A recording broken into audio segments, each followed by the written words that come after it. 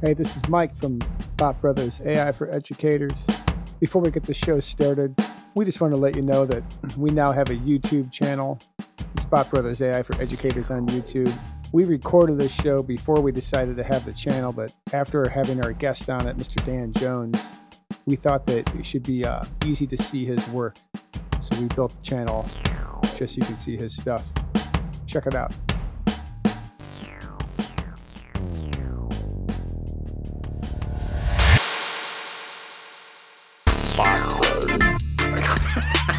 The Bot Brothers. Welcome. This is the Bot Brothers AI for Educators. I'm Mike Pearson. And I'm Pat Burns. On today's episode, we have another educator hailing from Ohio. It's Mr. Dan Jones. He's a middle school social studies teacher. He's been in the classroom for the past 18 years. So, Dan, you're about the same amount of time that I've been in the classroom. I'm 20. I think, Pat, you're up around 15, aren't you? Around there. You're an FLGI International faculty member. I'm going to ask you what that is here in a second. Master Flip educator. You've authored Flipped 3.0 Project-Based Learning, an insanely simple guide. If there's a link to that, we'll put that in the episode notes. And you've earned your master's degree from the American College of Education in the area of curriculum and instruction with a specialization in digital teaching and learning. So you're all in the digital. Just real quick, can you clear up what is the FLGI International faculty member? FLGI is the Flipped Learning Global Initiative, and it's the program that was started by John Bergman, and they had developed a international faculty program that essentially looked for some of the most committed practitioners of flipped learning, and we would meet on a fairly regular basis and go over different projects that we were working on. And one of the projects that developed out of that was FLR Magazine, which is Flipped Learning Review Magazine. So every article was about flipped learning, and it was a publication to really support educators who were starting to flip their classes and provide them with support and encouragement and ideas so that they can better meet the needs of their students. Okay. And one of the other projects that we did was we actually went through, there were about 100 of us that from 49 different countries that got together and figured out different standards for flipped classrooms. So that way everybody's working with the same material and it's not everybody trying to figure it out on their own. Yeah, great. Okay. Thanks for that. So here's how you kind of came into our kind of hemisphere, I guess. So Pat's active on Facebook. I'm not for a lot of reasons. And he started texting me all this stuff about you and all these like crazy images. And he was like, check out Dan Jones, right? What he's doing. And I was like, what is this? Like, I was just totally like, what is this, Pat? And then Pat, what was your response? I was just sort of kind of blown away. I remember looking at your, I guess your work where it looks essentially to me like almost like it's like some sort of movie production. And I was just like, who is this guy and how did he do this? And when I realized that that AI was involved, I got really excited because I was thinking, well, gosh, this is amazing. I want to figure out how to do this maybe for some of my units where I can make it seem so polished and just I would presume I'm actually curious how your students interacted with it, because to me, it's just so visually just striking that it was exciting to look at to see how you put this together. But it just seems so kind of like, I was thinking he had to have had a production team, but because how else do you do this? And so I just want to know more because visually it's so stunning and something that I'd love to be able to kind of provide some links or something so that our listeners can check it out, because it's really something you have to see it to believe it. It really kind of blew me away. Could you screen share, maybe pull up a couple things, Dan, and we'll kind of, since we don't have a video yet of this show, we'll kind of just like narrate it. I mean, I've seen some things, but it's been on my phone, so I think we gave you the share screen rights. Yep. I can pull up our well, and as you're doing that, I seem to recall like you covered the Bill of Rights, because you do like 7th and 8th grade history, right? I do. I cover essentially everything from the fall of the Roman Empire through Reconstructionism in America. Right. So it's I mean, it's a significant amount of time. I mean, we're looking at probably 1,600 plus years. Well, so it's basically a survey, essentially, like a survey course. Right. And then you have like different units at different sort of kind of eras, if you will, it seems. And then each one that you have these units that visually just so striking. Yeah. And you've got this sense of, I don't want to steal your thunder here, Dan, but the screen you just popped up, it looks like Netflix. Like you're entering into some, you want to walk us through kind of like, what you got here? It's very much, I wanted it to mirror a streaming service because one, it's what the students enjoy. They love to watch movies. They love to watch Netflix. They love to watch, Amazon, Hulu, whatever. And so I was like, okay. And I have to give credit. I've had two students, because I do project-based learning. I had two students that were like, can I do a project that looks like Netflix?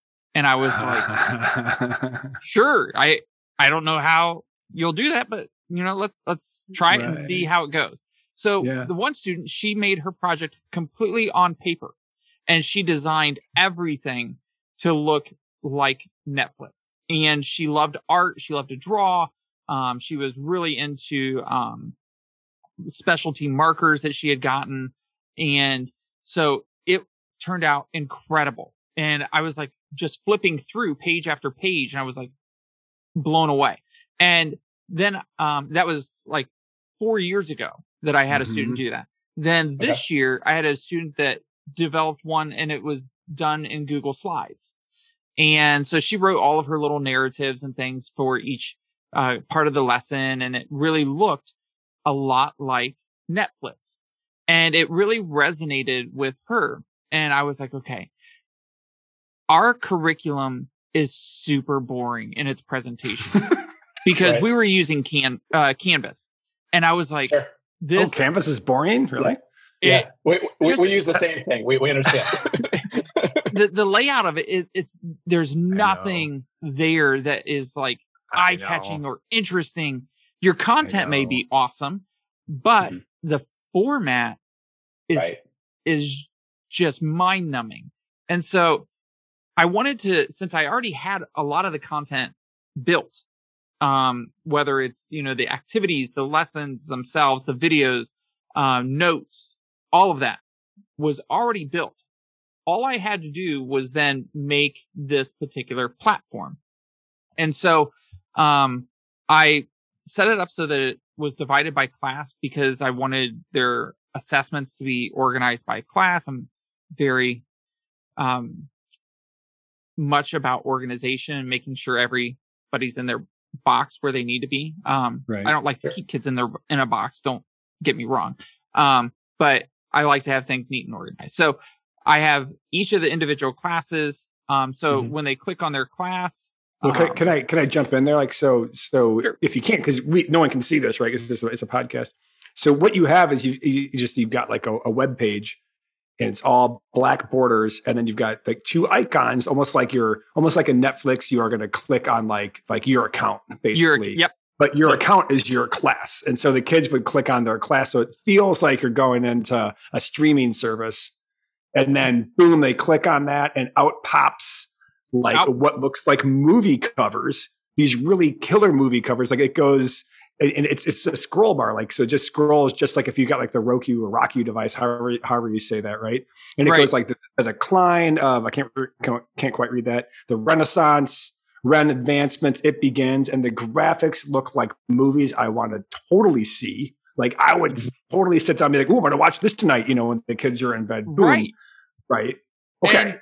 And the thing to me was I wanted each of they're essentially movie posters that I designed, and I wanted them to be intriguing. I wanted the kids to be able to see what's coming in the future units of study, and to be like, what is going on? Why, that looks so mysterious, or it looks so interesting. And I desperately wanted to give them something that resonated with their world, with their interests, but also to show them that history can come alive. it's not just boring facts on a page about people who died a long time ago, but there are stories to tell. So that's awesome. Let me ask you this, because I'm looking at the screen right now, and Mike kind of went through a few of them. So you, at the moment, that you've got a whole unit on Rome, feudalism, the Roman Catholic Church, like medieval towns, and to your point, they all look like movie posters. Yes. How did you create those posters? Because I'm seeing that you're using Genially as like kind of your platform to put this together. So Right. Those teachers who are familiar with Genially, you can make it in that system if you want to. I don't know if other systems would work, but that one does. But how'd you make the images? Was that AI or was that something else? Or like, did you have a background in art or graphic design? The images are stunning. They're stunning. The images were all created using Midjourney. I wondered about that. There you go. Okay. Midjourney is incredible because you can put in a simple prompt and get amazing results out of it. And there are, even if you were to Google, an image of the Pope, and then you start to really look at that, an image similar to something that you may want, and to think about, okay, what's the lighting like? What is, what direction is he looking? Do you want him looking down? Do you want smoke to be billowing in the background? And you really start to build these, adjectives and such that you want represented within your picture. And so in Midjourney, all you do is you go in and you type \imagine, and then it comes up with the prompt. You click on it and you tell it the image you want it to make. And, I know our listeners can't necessarily see this, but I'm going to take you to Midjourney. Yeah. Okay. And so while you're show you all of the different images that have been generated so far. These are all yours. These are ones that you made? These are all ones that I've made. Okay. And just to show you, for instance, now you do have to be careful with some of the images, because you'll notice I have a picture of Lincoln here. He has 6 fingers. Yeah. So yeah, it doesn't do hands well. Well, he was taller than everyone back then, right? So he necessitated he was like an extra 6 fingers digit. taller. Right. This is right. Yeah. Okay. All right. So, he's like Hemingway sketch. I was like, okay. We've been using. I love this image. I use mostly. Oh, go ahead, Dan. No, I'm just saying I loved the image, but then you get the option. You get to create variations of that image. So you can just click on and say, I want variations of image number 3, because it'll generate 4. And then I was able to. So it's like DALL-E in that way, that it's like, here's 4 different options. Okay. Got it. Yep. So I was able to get him so that he only had 5 fingers. Great. Oh, there you go. Okay. But very similar pose, very similar dynamics. And the prompt was, I just wanted President Abraham Lincoln wearing his black top hat while giving his Gettysburg Address. I wanted cinematic lighting and epic storytelling, a close-up shot. I wanted it to be a movie angle in somewhat of a movie poster style. And so that's the image that it generated. And the amount of detail that it provides was mind-blowing. And so each of the images that I was able to make for the actual presentation that the students would interact with, I then took those images from Midjourney, and I used 2 different sites. I used postermywall.com and postermywall.com. And then I used Canva, because in both Canva and Poster My Wall, all you do is type in like movie posters, and it'll actually come up with templates. And all you do is plug your image into it. I've not heard of this. This is great. It literally gives you all of these. So to be clear, so like you're showing us this screen on postermywall.com where you've typed in movie poster. It gives you a bunch of different examples of movie posters. You just found one that like tonally seemed to work for what you're going for. Is that right? And then you take your image and superimpose it onto that poster. Is that a fair assessment? Yeah, because essentially, okay. I mean, I'm not necessarily looking at the images that are on the examples that they give. I look at the font and the layout and things like that, because that's gonna, like, the image itself is going to be replaced with my image that I created. Okay. So then that enables me to generate the posters for my curriculum. I appreciate you saying that, because that was actually, you answered the question I was going to have, which is like across these four, again, you got Legacy of Rome, Feudalism, Roman Catholic Church, and Medieval Towns. That when you look at these, they all seem kind of, they all have that kind of this dark sort of mood to them.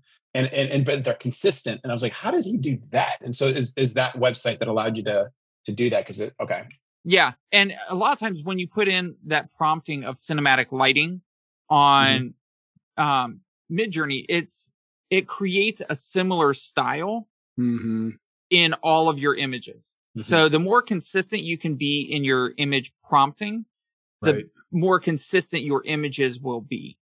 So let me ask you this.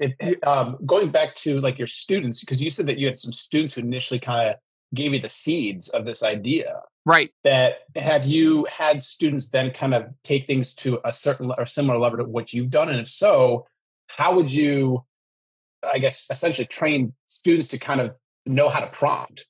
Right. I actually, it was a conversation I had with the whole class after, I would say it was probably around February-ish of this year. And I said, guys, there is a new skill that you're going to need to develop, and that's prompting. You all are going to need to learn how to prompt AI so that you can get amazing results. But it is a skill set that will be on resumes, that you are an engineering prompter or a photographic prompter, and you can use AI well enough to get desired results for your employer. And that is going to be a marketable skill. And when I started making these images, because when I first laid out my curriculum like this, I was finding images from historical movies and things like that, that I was like, okay, that fits with this particular topic that we're covering. But then when I started to jump into Midjourney and I realized I could create my own, I knew that I wasn't going to deal with any of the licensing issues if I wanted to, say, go and sell the curriculum. And I wouldn't have to fight that battle with movie studios or things like that with copyright infringement, because any AI generated image is non-copyrighted imagery. And that came down from the Supreme Court. Yeah, that was recent. It was. Yeah, there are some people looking into like the training models and all that. So there'll probably be some, but that's been the most recent thing, is that the Supreme Court said. And there was the Andy Warhol bit too, right? Right. That's interesting. So you've been thinking about that. How long have you been using Midjourney? I have been using Midjourney for, I would say, probably 3 months. Okay. You're saying 3 months, like from February, the past 3 months? Because you said February, so it's really just been in it. No, wait, you created this thing, this whole kind of this imagery within. I'm having a hard time wrapping my head around this. Because I'm thinking, the reason why Pat so good, it looks so good. But you like, how long did it take for you to get these images to where you thought they were, or to this point? Was it like you figured you're like, oh, this thing on Midjourney, and within a week you had it figured out, or a day, or like, it's staggering. It just is. Well, it's blowing my mind. I would say some of my first images that because I learned about it on Instagram, and I'm sure it was some 10-second video. Somebody was like, I can't believe this website's free. And, at the time, Midjourney was free. Right. Now it's not. Right. And now it's like $8 a month for 3 hours worth of AI generated images. And each image takes about a minute. So you can do the math of 180 images a month. But it took me probably, I would say, a good couple weeks to really get the imaging down, that this is what I'm looking for. And then it's about tweaking the prompt, because you'll put in a prompt, it'll give you something. You're like, ooh, that's not exactly what I was going for. What if I take out this word? You take out one word, gives you a completely different image. And so, but you can even be as specific as, like, with the image about feudalism, you know, I wanted 2 knights that were in battle against one another, and you can tell where the lighting is supposed to come from. You can say, I want sparks clashing on the swords, and it will give you that imagery. The other thing that I have recently discovered is, again, through Instagram, is a site called Nightmare AI, because Midjourney, it gives you a great looking image. This image looks great at the size that it currently is on the computer. If I wanted to blow these up, though, into actual posters and hang them in my classroom, which I would love to do, I need to upscale it. Nightmare AI is a free upscaling website that allows you, I mean, it will clean up the image that Midjourney gives you. Well, and to that point, does that, when you say clean up, does it mean that when you're upscaling that the resolution is still intact, that you're not, that's what you essentially mean? Right. Yep. Okay. It actually allows you to zoom in quite a bit without it becoming pixelated. Right. Okay. Almost like fills in the pixels, so you have more definition. Okay, so you're paying for Midjourney now. I was talking to our district superintendent, and I said, you really ought to probably be paying for getting AI licenses for all your teachers for ChatGPT and Midjourney and all this, and we'll see if we do that or not. But I think what's really interesting, Dan, is that so you have all this content knowledge from teaching all these years, and you were able to create, I mean, pretty much, like, if you think old school, like a textbook, right? But it's way better than the textbook. It looks way better. It's way cooler. And you're able to do it in a couple of weeks, right? So over the course of, like, really 3 months, but in that time, like, there's like the learning curve, right? Figuring out how to prompt Midjourney. And then once you figured it out, you are creating these amazing looking units, right? That I want to click on and check out. And just people are talking about AI like being an enhancement, and like the AI knowing Midjourney for you and your job is making you like 100 times more productive, you know, just in design. And the thing about, like, the imagery I was able to figure out fairly quickly, but the entire platform of organizing all of this, that has taken the entire school year. Okay. And, well, really, let me back that up. Around October is when I switched from Canvas to this. And the thing was, I started out, I was like, all right, guys, we're going to try something and see how it works.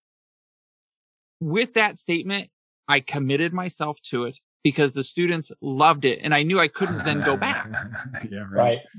Because they're engaged. Yeah. They're engaged. They're like, this is incredible. And so I spent hours. I mean, I have put in hundreds of hours trying to get this platform to what it is. And when you say platform, do you mean the Genia one? Yeah, the Genial is Genial. I mean, it is a presentation. It's a slide presentation, but it's not set up. It doesn't appear to be slides.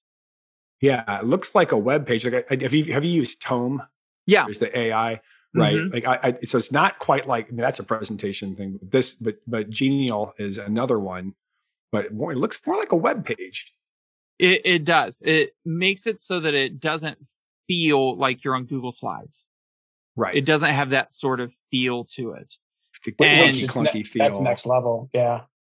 And each of these, like, there's so much that can be embedded within this one slide, per se.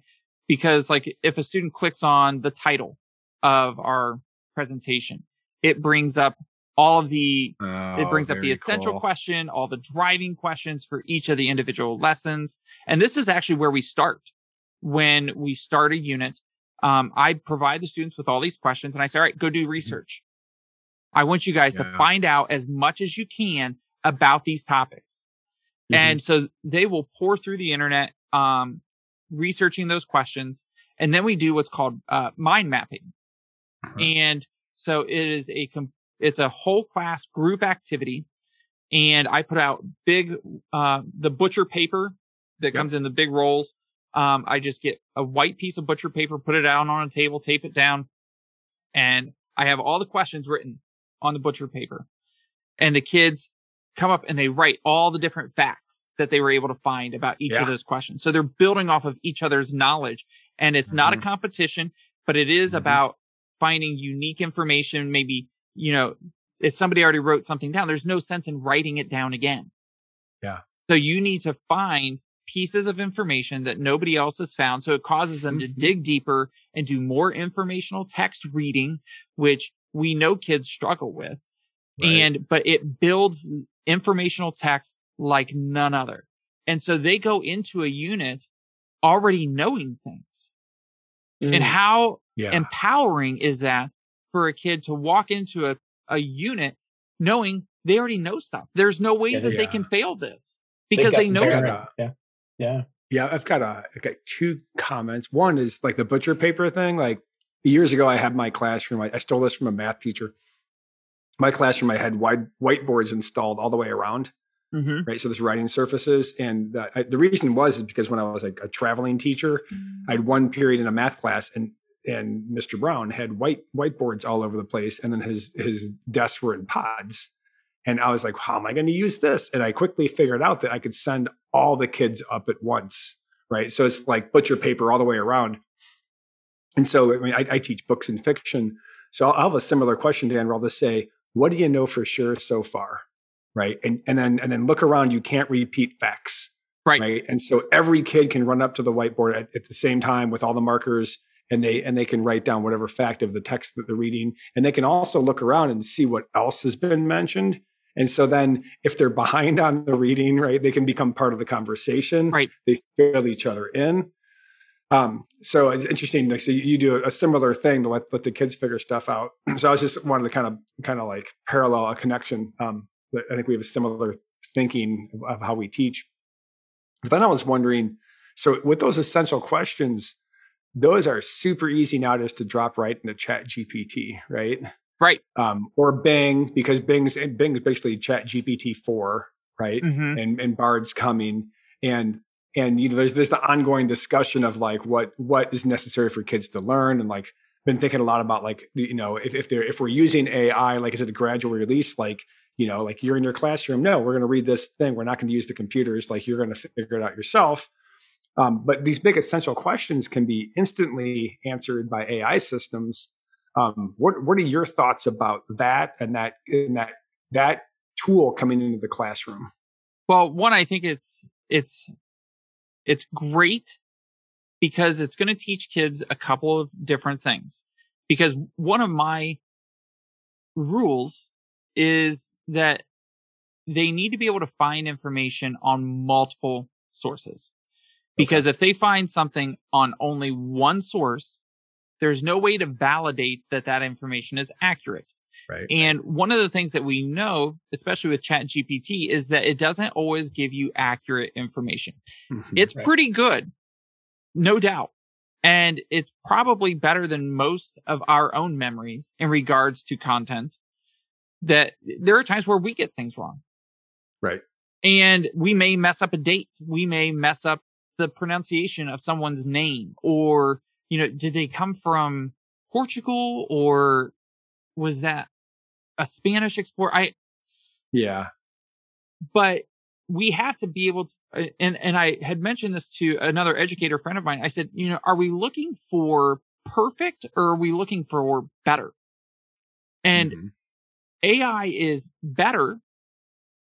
It's not perfect by any stretch, but if we can teach kids to say, all right, I'm going to use ChatGPT, but then I'm going to fact check ChatGPT. This gives me a great starting point. And even with, the fact that like, Bard can, take a look at a website and provide you a summary of that website, how much faster are they going to get their research done? Right. And you could even say, all right, Bard, I need you to take a look at this website and put it in middle school language, right. or put it at a 5th grade reading level so that I can understand it easily. And boom, it's done. And so those are incredible tools that we can start to leverage in the classroom instead of being like, they're going to use it to cheat. Right. Yeah. And I heard, I heard a kid ask, somebody on a stage, aren't you afraid that kids are going to use ChatGPT to cheat? And he said, cheating would indicate that there's a competition. Schools are not a place of competition. We need to get rid of this concept of cheating in schools. And I had listened to a different, it was a webinar where someone was talking about like depth of knowledge. And at what point can we start to ask students the why question? Give them the answer and then ask them, why is that true? Why is 2 + 2 4? Explain that to me. And that alleviates the whole, I'm not going to find the answer because I'm not good at math, but maybe I'm really good analytically. Right. And I can go through and I can like tell you, if that's the answer, I can show you how we got there. I may not have been able to get there in the first place, but I can break this down. And all of a sudden story problems aren't as challenging.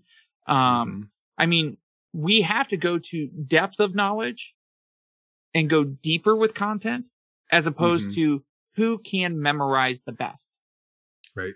Or who can write the best. Well, now we're at a point where you can write terribly, put that piece in and have it reworked and get tremendous feedback instantly. Right. And it's not a matter of cheating because it's still your ideas. It just manipulated them to a point that everybody can now read it. Right.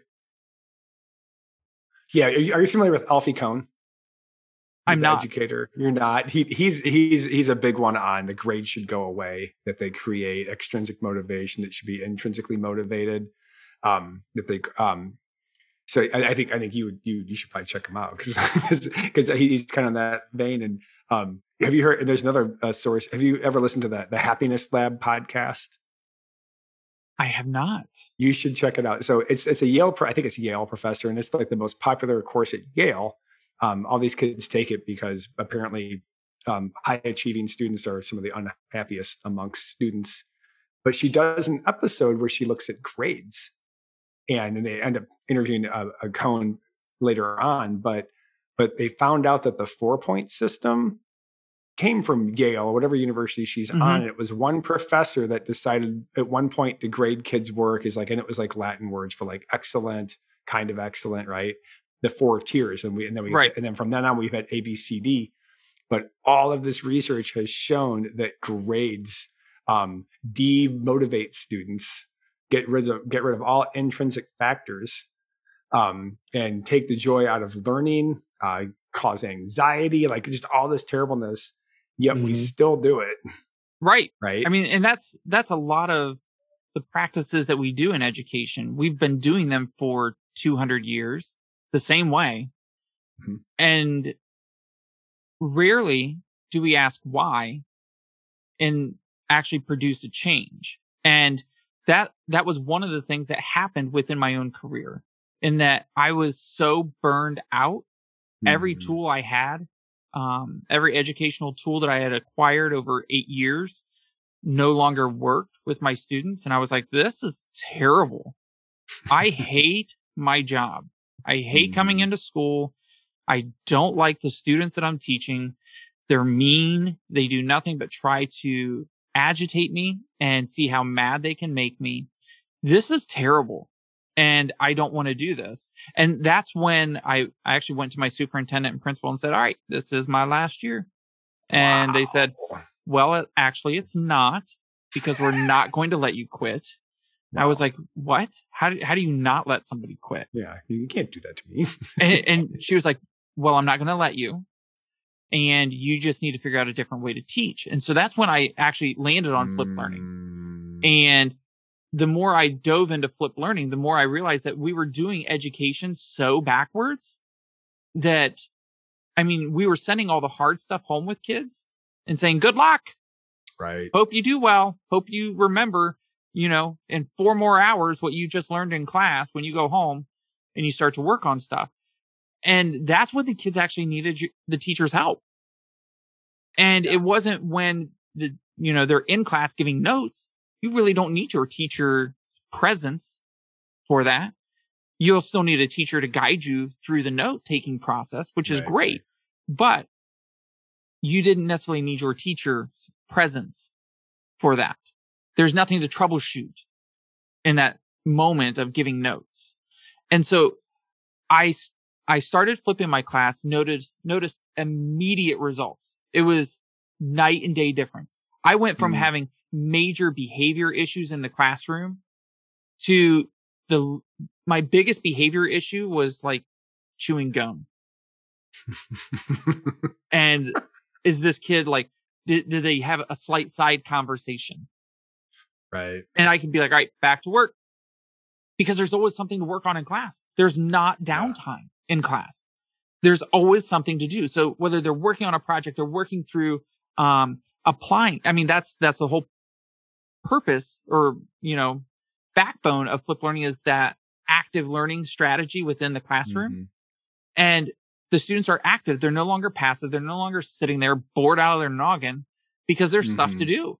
There's work to be done. And so when I was able to give them that and reverse that whole structure of what I had been, my K-12 education and collegiate education and everything I had been taught about how to run a classroom, I was able to flip that and say, no, we've been doing this wrong for way too long. We've been doing it backwards. Now we need to put teachers, as people who are guiding students through curriculum. And they're able to, like, literally, I talk to every single student, every middle school student, every single day. There isn't a single kid that I don't know their voice.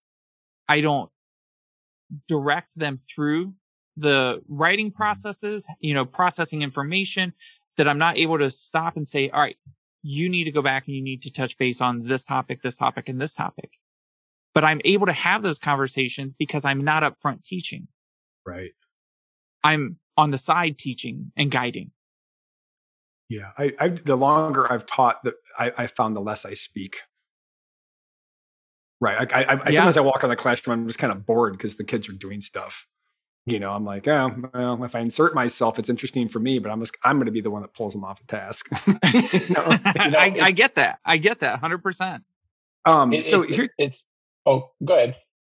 Well, I was going to ask a question, but if you have a follow-up, Pat, you should definitely do that. No, I was just thinking about how a lot of what you're explaining, Dan, is, I think we've all heard, if not read or studied, that idea of the way in which the education system was formulated on a factory line kind of system, right? Or kind of or assembly line kind of system. And it sounds like to me that what you're doing with a lot of other educators who are embracing, say, flipped sort of approaches, but even a lot of educators who are embracing, say, AI, are saying there has to be another way because the kids are disengaging at a clip that is unsustainable, which is to say that we have to find ways to modify what we're doing. And there are definitely in the resources coming out of our ears these days to help make that happen. I guess what was kind of going through my mind, you were in a situation where you were literally at an existential moment professionally, if not personally, I don't know, but like at least Mhm. professionally, where you had to very quickly figure out, how do I change things? Because if I don't, I'm out, right? The game's done. Right. So I guess my question for you is, and this is maybe going a little bit off of AI to the extent that, like, I don't know, it's not necessarily AI exactly, but I feel like Mike and I were talking earlier in earlier podcasts about how AI has reinvigorated our love of teaching or education in ways that we couldn't anticipate. So I guess what I'm wondering is, like, to what extent do you find, there's your extent question, Mike. To what extent do you find that that what we're going through as educators, like, leave the students to the side for a moment, but because students are our audience, is they're tuning out because they've got tons of things they can look at, cell phones, laptops, whatever, that we have to find a way to evolve and fast, because but it's going to require, it seems to me, teachers being willing to cede, as in CEDE, cede some level of control over what we think good teaching or what teaching is supposed to be, that we have to shift our mindset. And it sounds to me that for you, it was an existential moment, but not everyone's going to have those moments, right? So I guess what I'm wondering is, like, how do you see maybe AI or flipped classrooms or anything like that being as a way to help kind of provide space so that teachers can do what Mike was talking about, which is to kind of go in and be like, how do we just create the space for students to kind of do what they want to do and kind of guide them? And this may be kind of a heavy question, but or too big of a question. But I'm trying to figure out, like, how do we psychologically get teachers to kind of do that? Do you have any thoughts on that? Well, one of the things, and I know we don't have another 3 hours Sure. to go through this, but if some of the issues that people, I think, originally had with flipped learning were that it was all about videos, and they didn't want to be on video. They don't like being on video. They actually, they enjoy that conversation with their students, and they really didn't have that comfort level with the technology piece. And what we've seen with AI is that you don't have to be on video. You can actually get ChatGPT to write a video script for you. Yeah. You can then take that script, put it into, say, DID. Yeah. And the have lips DID. don't quite match up. Right. It's not perfect. And that's one of the great things with AI right now, is that this is the worst it will ever be. I know, it's going to get better. This is the worst. You can have a digital avatar, like do like a little lecture. Right. And that little avatar can be in the bottom of your slideshow talking through everything. And you don't have to be and you can select if you want an excited voice or a shouting voice. You can change the inflection. You can do all sorts of different things with it. And so AI is starting to eliminate the excuses of why I can't. Right. And it's providing the support for how you can. And one of the things that I've really been processing here recently is, like, this idea of a swimming pool, and, everybody hanging out in the shallow end, having a lot of fun, but you're not able to go very deep over there. Mm-hmm. Mm-hmm. No one's really mastering, say, a particular style of teaching in the shallows. Right. You're not mastering backstrokes. You're not mastering, the butterfly or anything like that, because there's not enough depth there to be able to do that. In order to get really good. What's that? You're not even getting wet. No. It's a great time. You can socialize. Right. You can get the gold star of being the hyperactive, look at me. But the depth that you're going to be able to give your students isn't necessarily there. And how do we get people to the deep end of the pool where they can actually start to, develop those skill sets that they need to develop so that they can get back into loving their job and not necessarily have it be so surface level and just what you can see? Because when you're in the deep end, the majority of what's going on is below the surface. When you're in the shallows, the majority of what's going on is above the surface. Right. And how do we train ourselves to start working more deeply with content, the structure of our class, how we're teaching it, how we're engaging students. How do we get to that point? And there's usually a slope in a pool that goes from shallow to deep. It's not just a sudden drop off. And how do we get people so that they're comfortable enough to go a little bit further, and a little bit further? And I think AI is that, because AI is like your floaties in a pool. It can carry you until you're strong enough to do other things. It can enable you to, be more successful in the deep end. And those AI tools allow us to, kick faster or to stay afloat longer and not sink.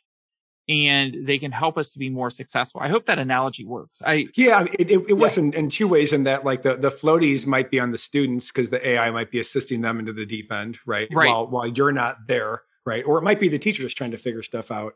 Dan, I was thinking, we did a podcast with Katie Trowbridge, who's like the CEO of a nonprofit called Curiosity to Create, and about being more creative in the classroom and teachers kind of learning how to do that. But we also talked about how, this AI stuff is for a lot of teachers has created an existential crisis. Because if AI can do a lot of the things that, that you were teaching, then what's my role? But then there's people like you that are like, but look at this other stuff I can now do. And I understand the existential crisis. I don't want to limit that, because I think in November, when I first started playing with AI, I was like, ooh, this is going to be job changing. And teaching's hard enough, right? And then have the ground shift underneath you, like how it is, right? Is because induce that crisis. But I think your educational existential crisis also is the point where people react and change and do something differently, right? Right. So all this AI stuff might be a catalyst, right, for people to do this. So I think podcasts like this, the work that you're doing, I know you've got a podcast, is like a way of helping people like ease into those waters. And then I keep on thinking that as the AI systems get better and kids are able to employ those as, tutors and assistants for themselves, well, that frees up class time for us to do a bunch of cool other things, right? To get in the deep end, to have different experiences, to not like, oh my gosh, we have to spend a month working on a paper in English class because I need to give you all feedback. Well, you can get the feedback from whatever AI system, right? And we can go do something else. Right. And I think the classroom might just be more dynamic and engaging, and like, hey, like, I know that we can produce this paper. Let's talk about these concepts in real time. Like, let's get the butcher paper out and really just jump in.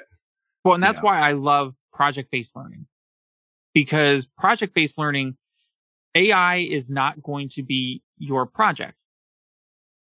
It's a tool to build a project with, but it's not the final component. And you can use AI to really build and develop what you're working on. But I'm not going to be able to just say, make me this particular project and call it done. Because you're still probably going to need images. You're going to need to, find all of those components of the project to make it awesome and make it stand out, to really show what you've mastered in the content. It's not the end of the project itself. And so I think PBL is one of those teaching styles that allows for students to really get creative in how they express their understanding of content. And it goes beyond written expression. I mean, written expression is definitely a component or a piece of the final project, but it's not the project.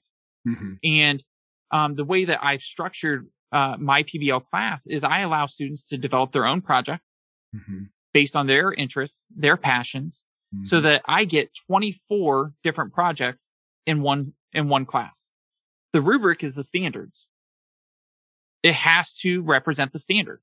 If you have the coolest roller coaster made out of toothpicks, but it doesn't match any content that we've studied, and you can't explain how that roller coaster connects to content, right? You just made a really cool craft. it's not a project. Yeah. And so if we can make sure that AI is a tool similar to a hammer or even a nail, something that holds something together, Right. it holds so much potential for the classroom and is nothing to necessarily be feared. And we still have a job as a teacher to hold kids, responsible and teach them the ethics of, cutting corners and why you shouldn't do that. And, what do you need to do to really, solidify your own understanding, because you're not growing if you're cheating. Mm-hmm. I mean, and again, whether we use that word or not, are they really growing in their understanding? And have you established the growth mindset that's necessary within a classroom for students to say, you know what, I want to learn this. It's not about how quickly can I get something done, but how much can I learn in the process of doing this? Right. Man, I've got so much I want to add to that, but I could talk to you for hours. Like I was saying before the show, right? Like we get a bunch of educators together and keep on talking education, right? I think that's probably true of any craft or any occupation. But so just to kind of recap, like you're way into project-based learning. You've got the flipped classroom. You've created a amazing visual entry point into learning for your students that really looks like Netflix, offers them choice, big essential questions, a lot of group activities in there. It sounds like there's existential crisis happening all over the place, which is probably why it's always been a thing when being a human, right? But it sounds like there's also a lot of hope with AI and what we can do with it professionally, and what we can the space it can create for students to become independent, authentic learners, even though they must do that within the boundaries of the content area, right? Right. Which almost kind of, I don't want to say gamify or maybe artify, but anything that's worth doing usually has some boundaries and rules, because that's the fun, right? Whether it's a poem, a painting, a game, a classroom, right? So you can have those boundaries and still play, have a lot of fun within that. So, Dan, man, it is great meeting you. Anything you want to add before we close out the show? Just don't be afraid of AI. Allow your fear to turn into focus, and, dive into some of this, some of these changes that have really hit the classroom, and make it so that, one, you're not caught off guard by what your students are going to use, because they are going to use it. And you need to immerse yourself in what they're going to use. One, it allows you to connect better with your students. It allows you to see their world, what their understanding of the world is, and allows you the opportunity to guide students so that they're using it correctly, effectively, and they're actually developing a skill set instead of just, it creating a frustration point for you. Right. Well, Dan, thanks a lot for coming on. Have a good summer. Thank you. This summer. Thanks for coming on our show. Bot Brothers. All right. That's the show. If you like this show, if you like our guests, give us some stars. Follow us. Like us. Share. And now you can subscribe. We got our own YouTube channel, Bot Brothers AI for Educators on YouTube. Bot Brothers. We're on Twitter at the Bot Brothers. Gmail, the Bot Brothers AI at Gmail. Pat runs a Facebook group called the Bot Brothers AI for Educators. Fantastic place to get hold of us there.